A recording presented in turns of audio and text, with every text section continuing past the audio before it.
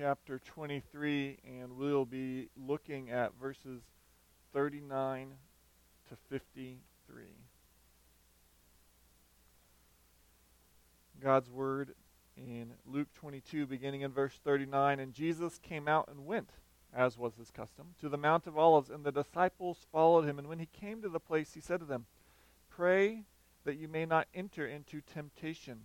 And he withdrew from them about a stone's throw and knelt down and prayed, saying, 'Father, if you are willing, remove this cup from me. Nevertheless, not my will, but yours be done.' And there appeared to him an angel from heaven, strengthening him. And being in agony, he prayed more earnestly, and his sweat became like great drops of blood falling down to the ground.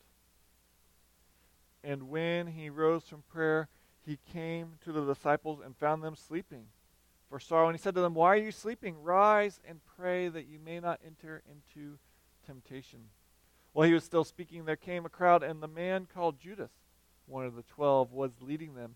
He drew near to Jesus to kiss him, but Jesus said to him, 'Judas, would you betray the Son of Man with a kiss?' And when those who were around him saw what would follow, they said, 'Lord, shall we strike with the sword?' And one of them struck the servant of the high priest and cut off his right ear. But Jesus said, 'No more of this.' And he touched his ear and healed him. Then Jesus said to the chief priests and officers of the temple and elders who had come out against him, 'Have you come out to me as against a robber with swords and clubs? When I was with you day after day in the temple, you did not lay hands on me, but this is your hour and the power of darkness.'" In C.S. Lewis' book, The Lion, the Witch, and the Wardrobe, there are 4 children, Peter, Susan, Edmund, Lucy, who enter into a magical world called Narnia that has been created by a lion named Aslan. But Narnia has been under a curse for some time, under a white witch. But now that the children and Aslan have come back, the curse is beginning to break. But then the story takes an interesting twist. For one night, the 2 girls, Lucy and Susan, have this ominous feel, and they say to one another, "It seems as though something is going to happen to Aslan tonight." And so they go out into the night, and they see him walking in the distance, and they come up to him. But as they get closer, they realize that his tail hung low, and he walked slowly as if he were very, very tired. And as they got up next to him, they saw that his massive head was stooping low to the ground. It nearly touched the grass. And as he walked, he even stumbled and gave a low moan. And so the girls asked him, "Are you sick?" He said, "No, I am sad and lonely. Lay your hands on my mane so that I can feel you are there, and let us walk like that." Eventually, as they went, Aslan said, "You must stop here. You can go no farther, but you can watch." And as they watched him go on, they saw him come to a great crowd at what is called the Stone Table. And there, many were there, shining torches with evil-looking red flames and black smoke. And right in the middle, Lewis writes, standing by the table was the witch herself. "The fool," she cried, "the fool has come. Bind him fast." And Lucy and Susan waited for Aslan to attack his enemies, but he didn't make a move. 4 hags sat on the edge and did nothing, and the witch shrieked again, "Go, bind him." And they went, hesitatingly at first, and then when Aslan made no move, they went in. And they triumphed with shouts of joy when they realized he made no resistance. Then evil dwarves and apes rushed in to help them, and between them they rolled the huge lion on his back, tied his 4 paws together, shouting and cheering as if they'd done something brave. Though, as Lewis writes, the lion, with one of those paws, could have brought the death of them all. Now, the reader of this story is kind of shocked. Why would Aslan, the creator of the world, the powerful ruler, why would he allow this to happen? In this night, though, the forces of darkness were allowed to abuse and destroy Aslan. And though the story at this moment is tragic, it captures something that happens in us, in our life. It's the reality that sometimes it feels like darkness is winning. It appears that what is going on in the world is showing that things that are unjust, things that are wrong are winning, And those who are trying to love and do what are right are losing. Scripture is very honest about these feelings we have. Job is talking about God, and he declares in Job 12, God takes away understanding and makes them wander in a trackless waste. They grope in the dark without light, and he makes them stagger like a drunken man. Earlier, Keith read Psalm 88 for us, and in it we heard, you have put me in the depths of the pit, in the regions dark and deep. The psalm even ends with these words, you have caused my beloved and my friends to shun me. My companions have become darkness. Life can just seem dark. We talk about this when things aren't going well. We say life can be dark. We talk about the dark nights of the soul. And we wonder, is there any hope? Is there any light? And yes, we see this morning, but it will only come if darkness has its hour. If darkness appears to win. And today we are seeing that appears to happen to Jesus. Luke is going to show us that on this dark night, Jesus was, and we'll see 5 things. It's on the back of your bulletin. First, assisted by God. So first, there seems to be a glimmer of hope, but then the rest is darkness, because then in verses 45 through 46, Jesus was ignored by his disciples. He was, in verses 47 through 48, betrayed by love. In verses 49 through 51, he's misunderstood by his disciples. And then lastly, in 52 to 53, he's arrested by the dark. For your listening enjoyment, I'll let you know that the first section is larger than I think the other 4 combined. So if you're thinking, we're still not done with the first section, the last 4 come at a much quicker pace. But first, we see in this story a glimmer of hope, a glimmer of light, because we're going to see that Jesus is assisted by God. But let's remember what's going on. Jesus just had the Passover meal. He's just talked about it with his disciples, and now he goes out. And we know this was his custom to go to this place. We know from the other Gospels it was called Gethsemane. And it's such a regular habit that Judas knows exactly where to bring the crowd later on. And once there, Jesus commands the disciples to pray that they may not enter into temptation. Now, here, it's interesting, Luke has this phrase at the beginning of this section and kind of at the end of the section. If you read the other Gospels, it kind of happens 3 times. Jesus goes to pray, he comes back, they're sleeping, and he says, pray that you may not enter into temptation. And yet here, Luke kind of makes it as a picture. He uses this phrase, pray not to enter into temptation, as kind of the heading. He isn't denying the historical reality that Jesus went 3 times, but rather he's doing this to emphasize, kind of as a big border. Notice this. Notice the border. Pray that you may not enter into temptation. He's trying to show us the necessity of prayer and also that God gives assistance to those who cry out in prayer. You see, Jesus is saying this because he knows the cosmic struggle that is about to happen with Satan. And he knows that he wants to destroy the disciples. We saw this last week. Satan wants to sift them like wheat, pick them apart, take them into pieces, pick them to pieces, we might say. However, Jesus prayed for them, and now he's saying, but you too must continue to pray. They won't be able to withstand on their own. They need God's help that he provides through prayer. So Jesus then went a short distance further, a stone's throw. Well, how far is a stone's throw? Well, that depends on who's throwing the stone, but close enough that the disciples can still somewhat hear him. And he falls on his knees. Now, the customary way that Jewish men prayed was to stand. If you read Luke 18, we went through that before. The Pharisee and even the publican went into the temple and they stood. And yet Jesus falls on his face. And I don't think this is saying this is the holy way to pray. There's no proper posture you must get your body into so that God hears your prayers. But falling on your knees, probably even with his face to the ground, is showing something.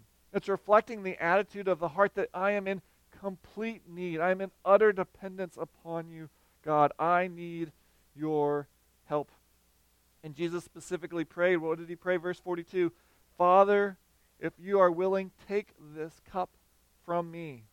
Nevertheless, not my will, but yours be done. And so let's kind of focus on those three phrases. First, if you are willing. What's a challenging question? Is God willing? Was God willing for Jesus to not go through this? Now, we have to be very careful how we understand this, because we can end up turning God into a monster who delightedly rubs his hands as he metes out punishment, or we can turn God into one who's wringing his hands anxiously. Oh, I want to do something, but I can't. It's neither of those. Neither is it that Jesus got to the point of suffering and then goes, I can't do it. We know that because Jesus in John 10 is talking about the Good Shepherd, and in John 10, Jesus says, for this reason the Father loves me, because I lay down my life that I may take it up again. No one takes it from me, but I lay it down on my own accord. I have authority to lay it down, and I have authority to take it up. This charge I have received from my Father. So what is this showing by Jesus saying, if you're willing, take this cup away? I think what it's showing us is Jesus is not a stoic. Jesus does not look at suffering and go, well, this was all planned by my Father and me, so it doesn't matter what's happening. This is the plan. I'm just going to do it. There's no reason to get emotional about this. Sometimes we say stuff like that to our children. There's no reason to get emotional about this. It's just reality. Face the facts. And Jesus faces the facts, and yet it makes him weep. It makes his heart break. Sometimes Christians take the wonderful, freeing truth of God's sovereignty and then wrongly apply it to mean that, well, look, God causes everything to work together for good. You don't need to be crying. It's all right. And they implicitly, though maybe not explicitly, are somewhat implying, well, look, everything's actually good. And yet the phrase from Romans 8:28 is that God causes all things to work together for good. It is not that all things are good. We need to be clear. Evil is evil. Suffering is suffering. Can God redeem it? Can God paint this beautiful mosaic, this tapestry that in the end we all go, oh, yes. But those threads are still dark threads. Those threads in the tapestry still hurt. And Jesus, when he gets to this point, realizes that this hurts. So we see from Jesus that in the midst of suffering, we can cry. We can weep. We can be emotionally distraught. And that is not in any way a lack of faith in God. In fact, it might be because of our deep faith in God that's what leads to so much weeping. So why is Jesus emotional? Well, because this is the second phrase. He knows there's this cup, and he asks that he would take this cup from me. Well, that's Old Testament language. The cup is God's wrath. We see one example, Isaiah 51. It says, wake yourself. Wake yourself. Stand up, O Jerusalem, you who have drunk from the hand of the Lord the cup of his wrath, who have drunk to the dregs the bowl, the cup of staggering. Jesus knows that what lies ahead is not just emotional pain, though that'll exist. It's not just physical pain, though it'll be very real. It's not just the psychological pain, though that's going to be there. What is going to happen is that he is going to lose his eternally perfect relationship with his Father. And instead of love, he's going to feel the Father's wrath, because he will take on the sin of the world. And so Jesus wants another way. But no other way is possible for God to be both just and the justifier, to be just and Savior. Now, to be clear, Jesus did not have to die in the sense as though God had to save us. Satan and the demons rebelled. God sent no one to redeem them. God does not have to show mercy and love. He chooses to freely by his grace. However, God can never choose to be unjust. Sadly, some people have wrongly thought, well, what happens is God just kind of decided, I'm not going to punish those sins.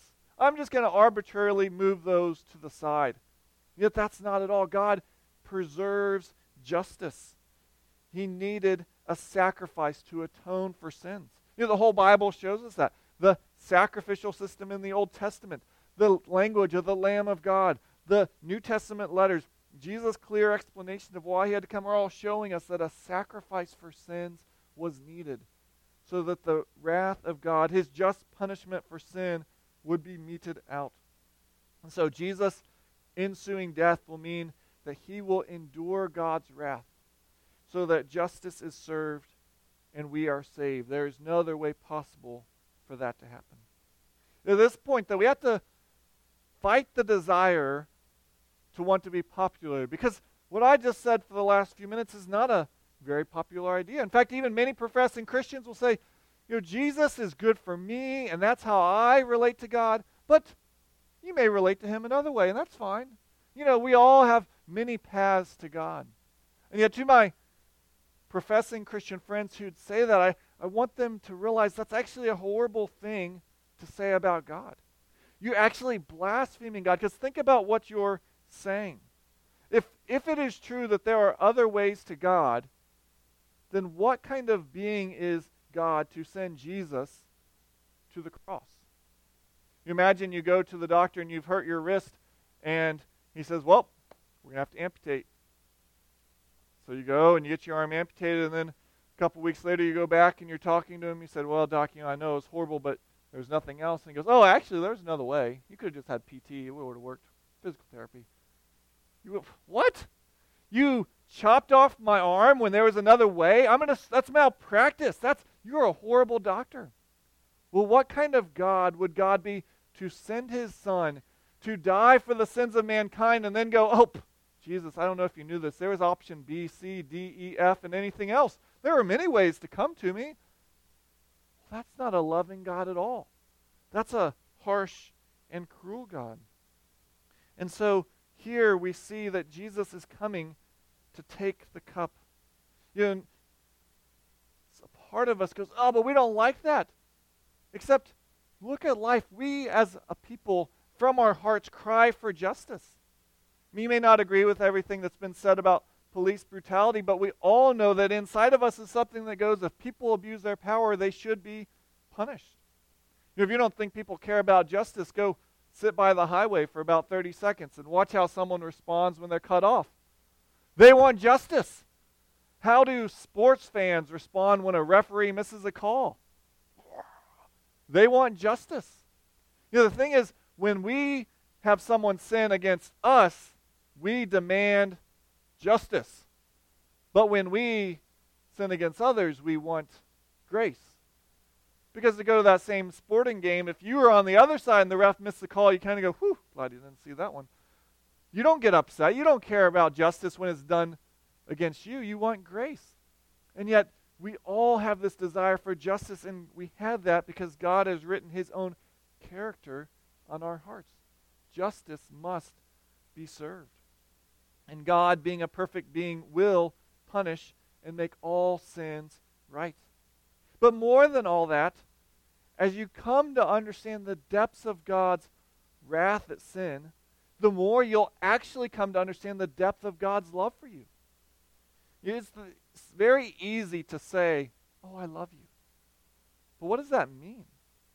The depth of those words only has meaning to the depth that you will sacrifice and do something for them. God's love is not just empty words. He says, I love you, and he shows it by causing a disruption in an eternally perfect relationship. The Son had his relationship with his Father torn apart so that he might bear God's wrath. That is what God's love means. That is why Jesus comes to this point of suffering and says, let this cup pass from me. But then he bookends it. He wraps it up. But not my will, but yours be done. So here, Jesus is longing not to taste the cup of the Father's wrath, but he longs to fulfill his mission, that their love might be shown, that they might bring many to taste of their love and not of the wrath we deserve. But then we see something really interesting. Look at verse 43, because there it says that there appeared to him an angel from heaven strengthening him. Now, no other gospel includes this. And actually, in your Bible, you might even have a little footnote that say not even all manuscripts include this.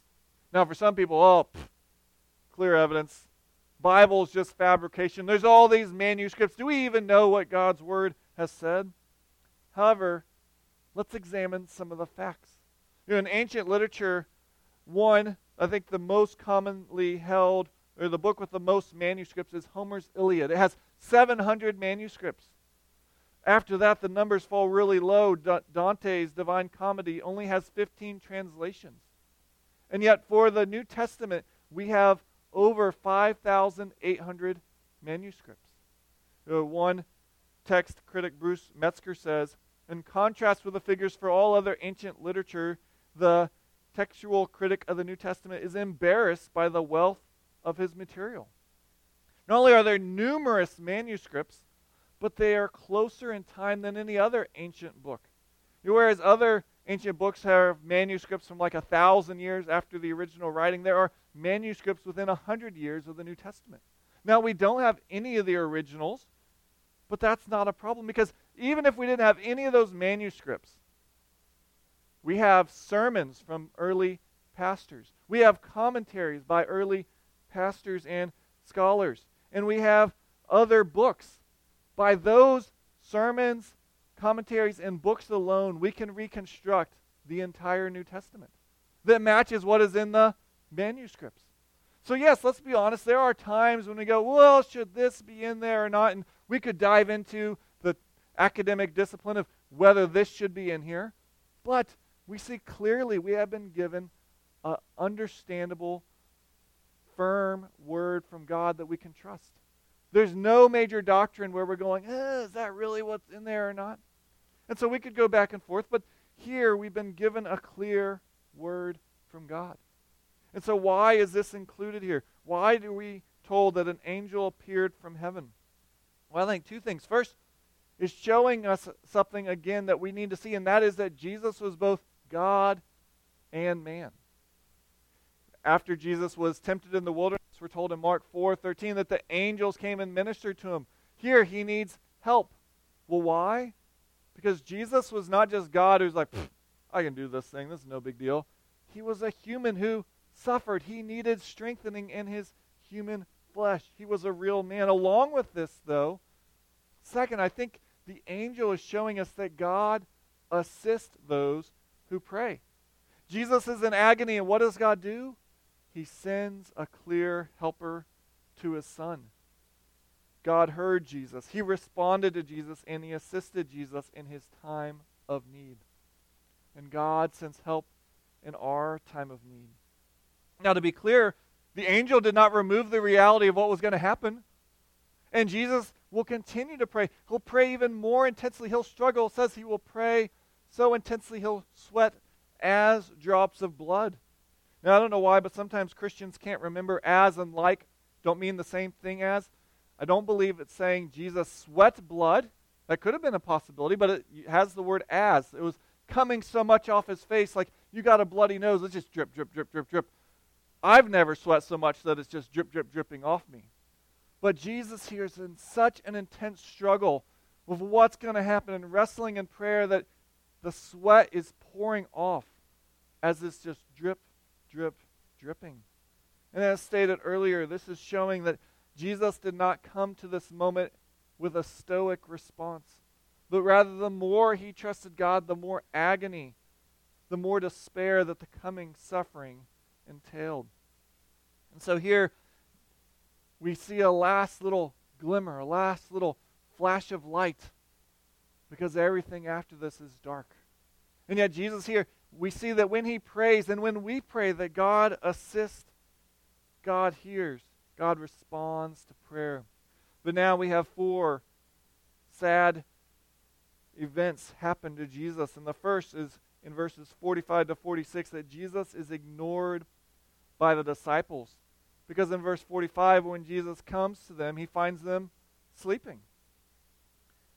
And it says here, it's due to their grief. They're so worn out. This long week, as we've looked at over the last few months, they are worn out emotionally in the grief of what's going to happen, though we'll see they don't fully get it. And so Jesus commands them again, pray that you may not enter into temptation. There is a spiritual battle that we must fight, and we have to fight it with prayer. It's a battle that we will never win on our own strength, but only through God's empowerment. And as we'll see in just a couple of verses, their lack of prayer left them completely unprepared for what will happen. Sadly, Christians will even say things, they'll write things that deny this. Yesterday I was reading a statement from a pastor that said, the challenge in front of you is an indication of the power within you. Yeah. That's a lie.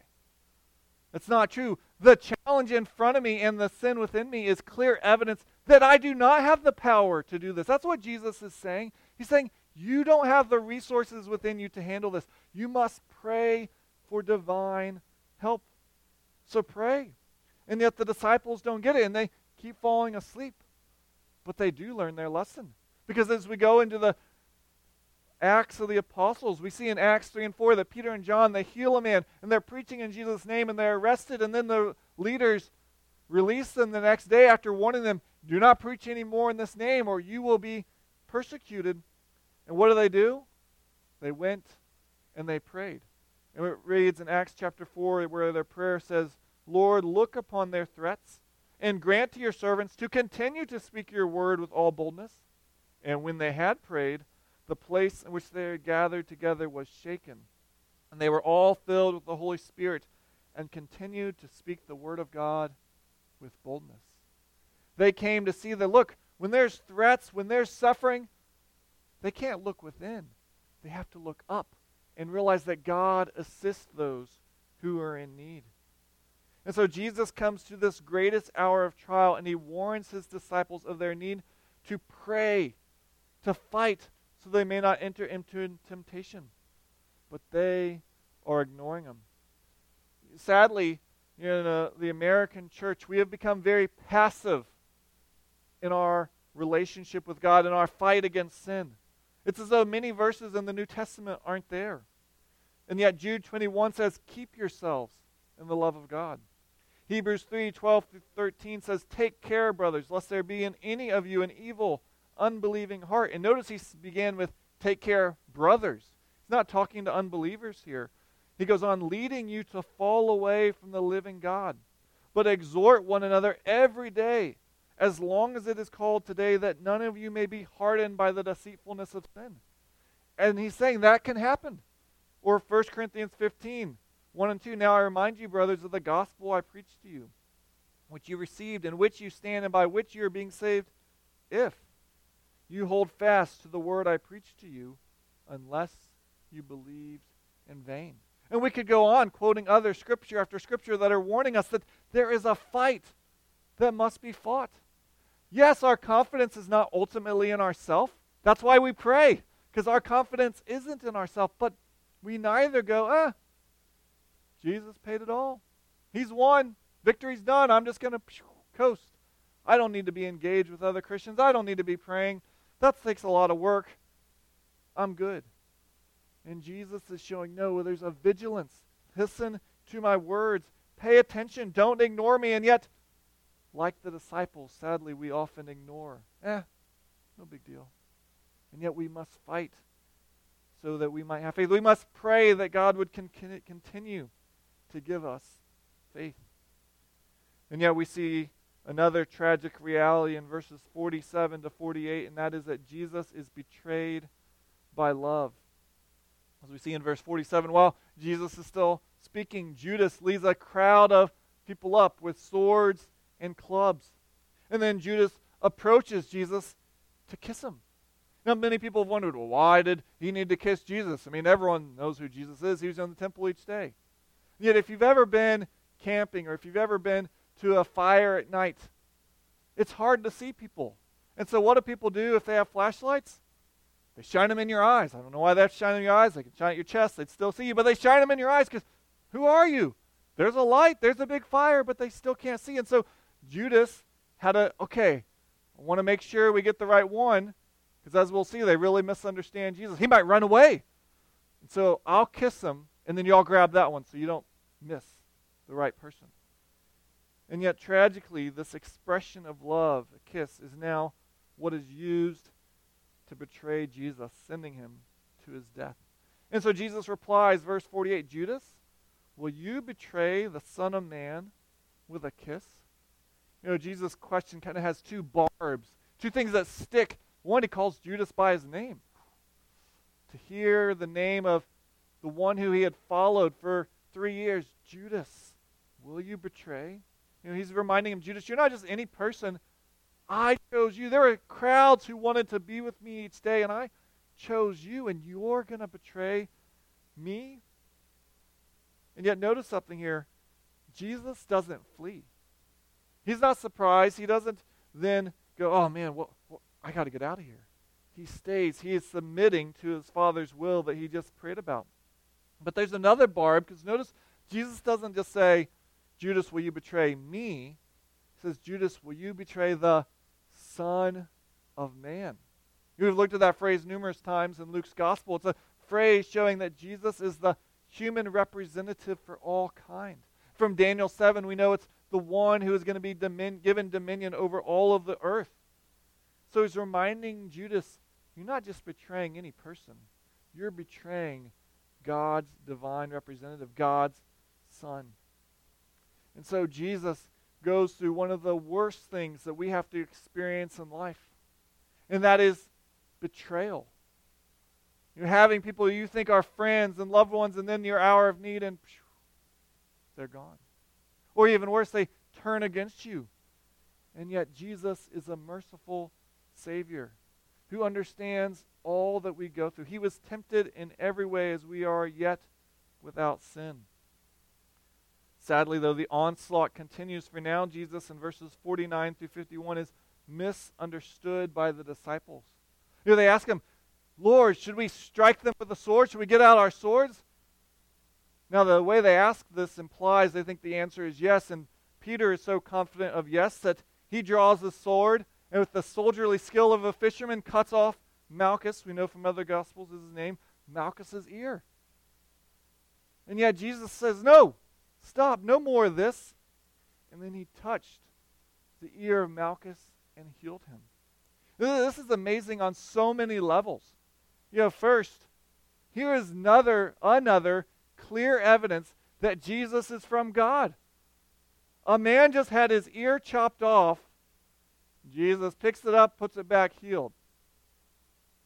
I don't remember seeing that happen even in surgery.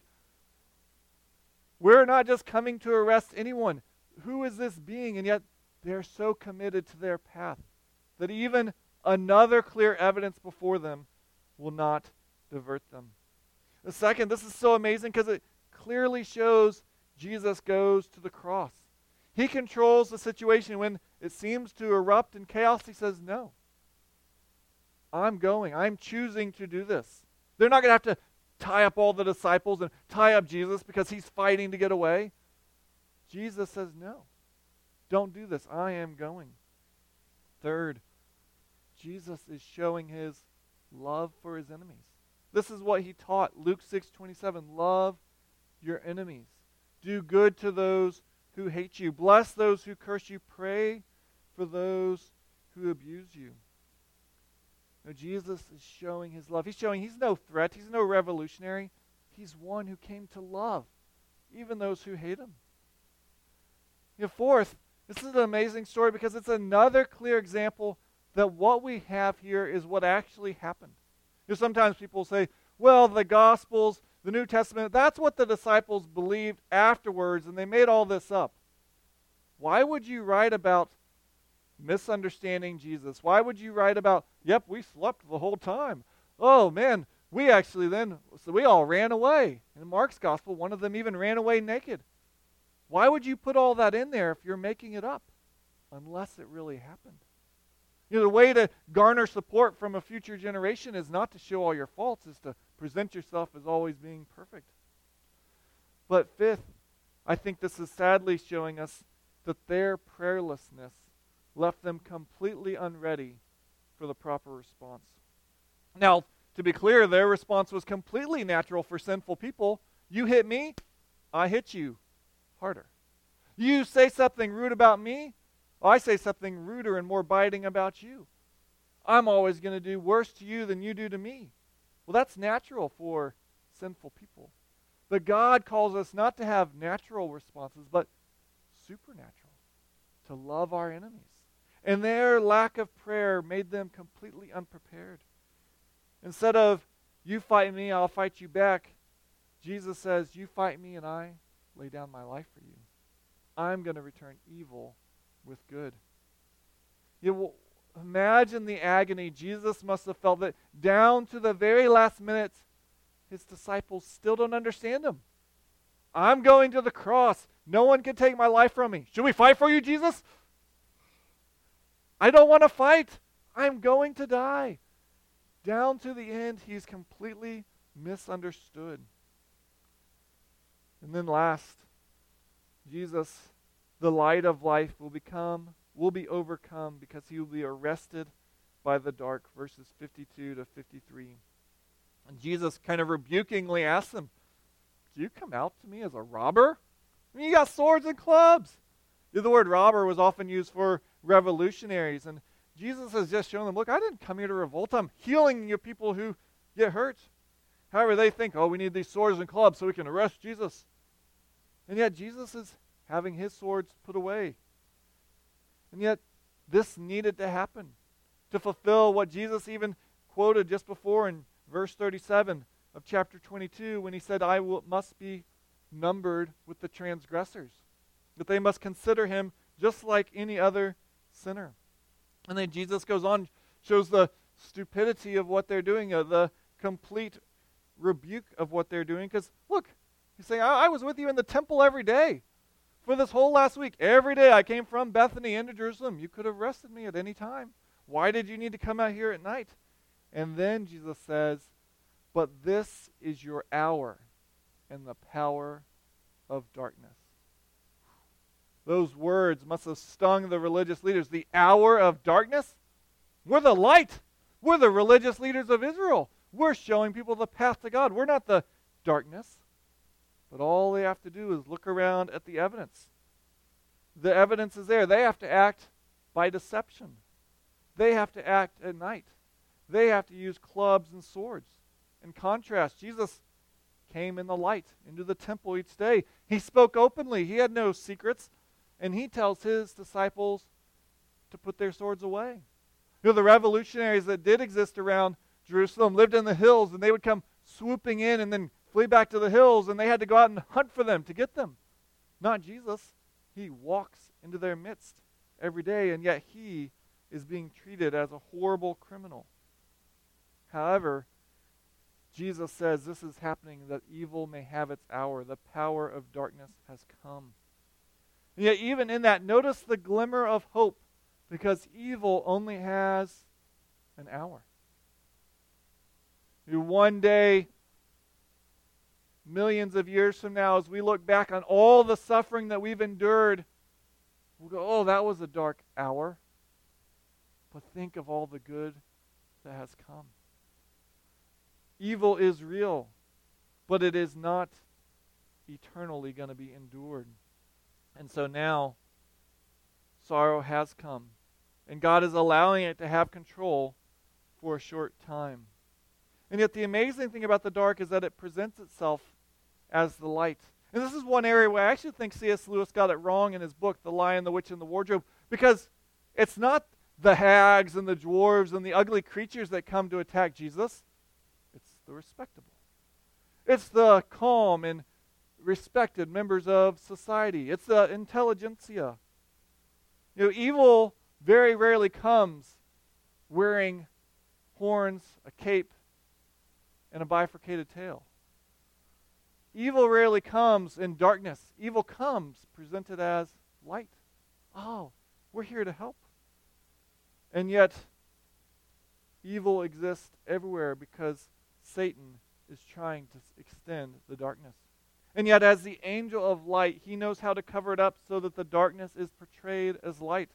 So that hate is now seen to be love, and love is seen to be hate. That what is evil is now called good, and what is good is called evil. So Satan turns people, even religious leaders, into pawns of darkness while they think they're acting for the light. And in our life, the darkness can be so overpowering, so life-controlling it seems, that we wonder, will light ever win? Sadly, the darkness wants nothing more than to pull us and pour more people into its destructive power. When I was a public school teacher, I got to know a student who was severely mistreated by her grandfather and then also lived in a very abusive home. Sarah and I were able to talk to her several times, but the darkness done against her led her to pursue dark paths that only made things worse. Drugs, they temporarily brought joy. It blocked out the pain of the past, but it went away. Running away seemed to bring hope, but it only led to more darkness. And sadly, the situation spiraled out of control. The darkness seemed to be winning, and the last I heard from her, the darkness seemed to have won. No, I don't have some great redemptive story that Sarah's and my involvement led her to the light. I don't know where she is, and I pray that even today God would work. And yet, I bring that up because at times, life just seems dark. Is good ever going to happen? Where are you, God? Why is this happening? And from our passage here, I think we can clearly say, though we don't have all the answers, we know that the answer is not that God is absent. The answer is not that God doesn't care. Bingham Hunter writes, God does not watch us suffer from the security of a painless heaven where all is bliss and joy. In Jesus, he is a man of sorrows and acquainted with grief. Our question, how can we pray to a God who lets people hurt, must be changed. The real question is, will we pray to a God who died for people who hurt? In Christ, God suffered alone, utterly and completely alone, so that you and I would never have to suffer alone. Never will I leave you. Never will I forsake you. You know, God could have just wiped his hands. We rebel in the Garden of Eden. Psh, I'm done. Tried to give them this beautiful world. Tried to bless them. Finished. And yet, for all eternity, he planned for the rebellion that happened in that garden, for it to be undone in another garden years later. That he would begin by redeeming the world by having his son endure darkness in the Garden of Gethsemane. And God did not wipe his hands of us. He sent his son so that he would have hands that they might be pierced for us. You know, he gave his son lips and vocal cords that he might cry out, my God, why have you forsaken me? The cup of wrath that we deserved, he took on himself. And so darkness, it may seem to win, and yet we know the darkness could not overcome him. So may we be honest, may we cry at the darkness around us and the darkness within us. And yet may we have tear-filled eyes that look up and see the one who entered darkness so that we might know the light of life. Let's pray. Oh Lord, we need you. Lord, too often we think we have all that it takes to overcome, to do what we need to. And again, we're reminded that we are hopeless without your empowerment. Oh Lord, we could not overcome the darkness in ourselves, by ourselves. We thank you that your Son entered with us. Oh Lord, there is so much suffering, so much grief. And we turn to you, the one who entered into it with us and for us. It's in your Son's name we pray. Amen.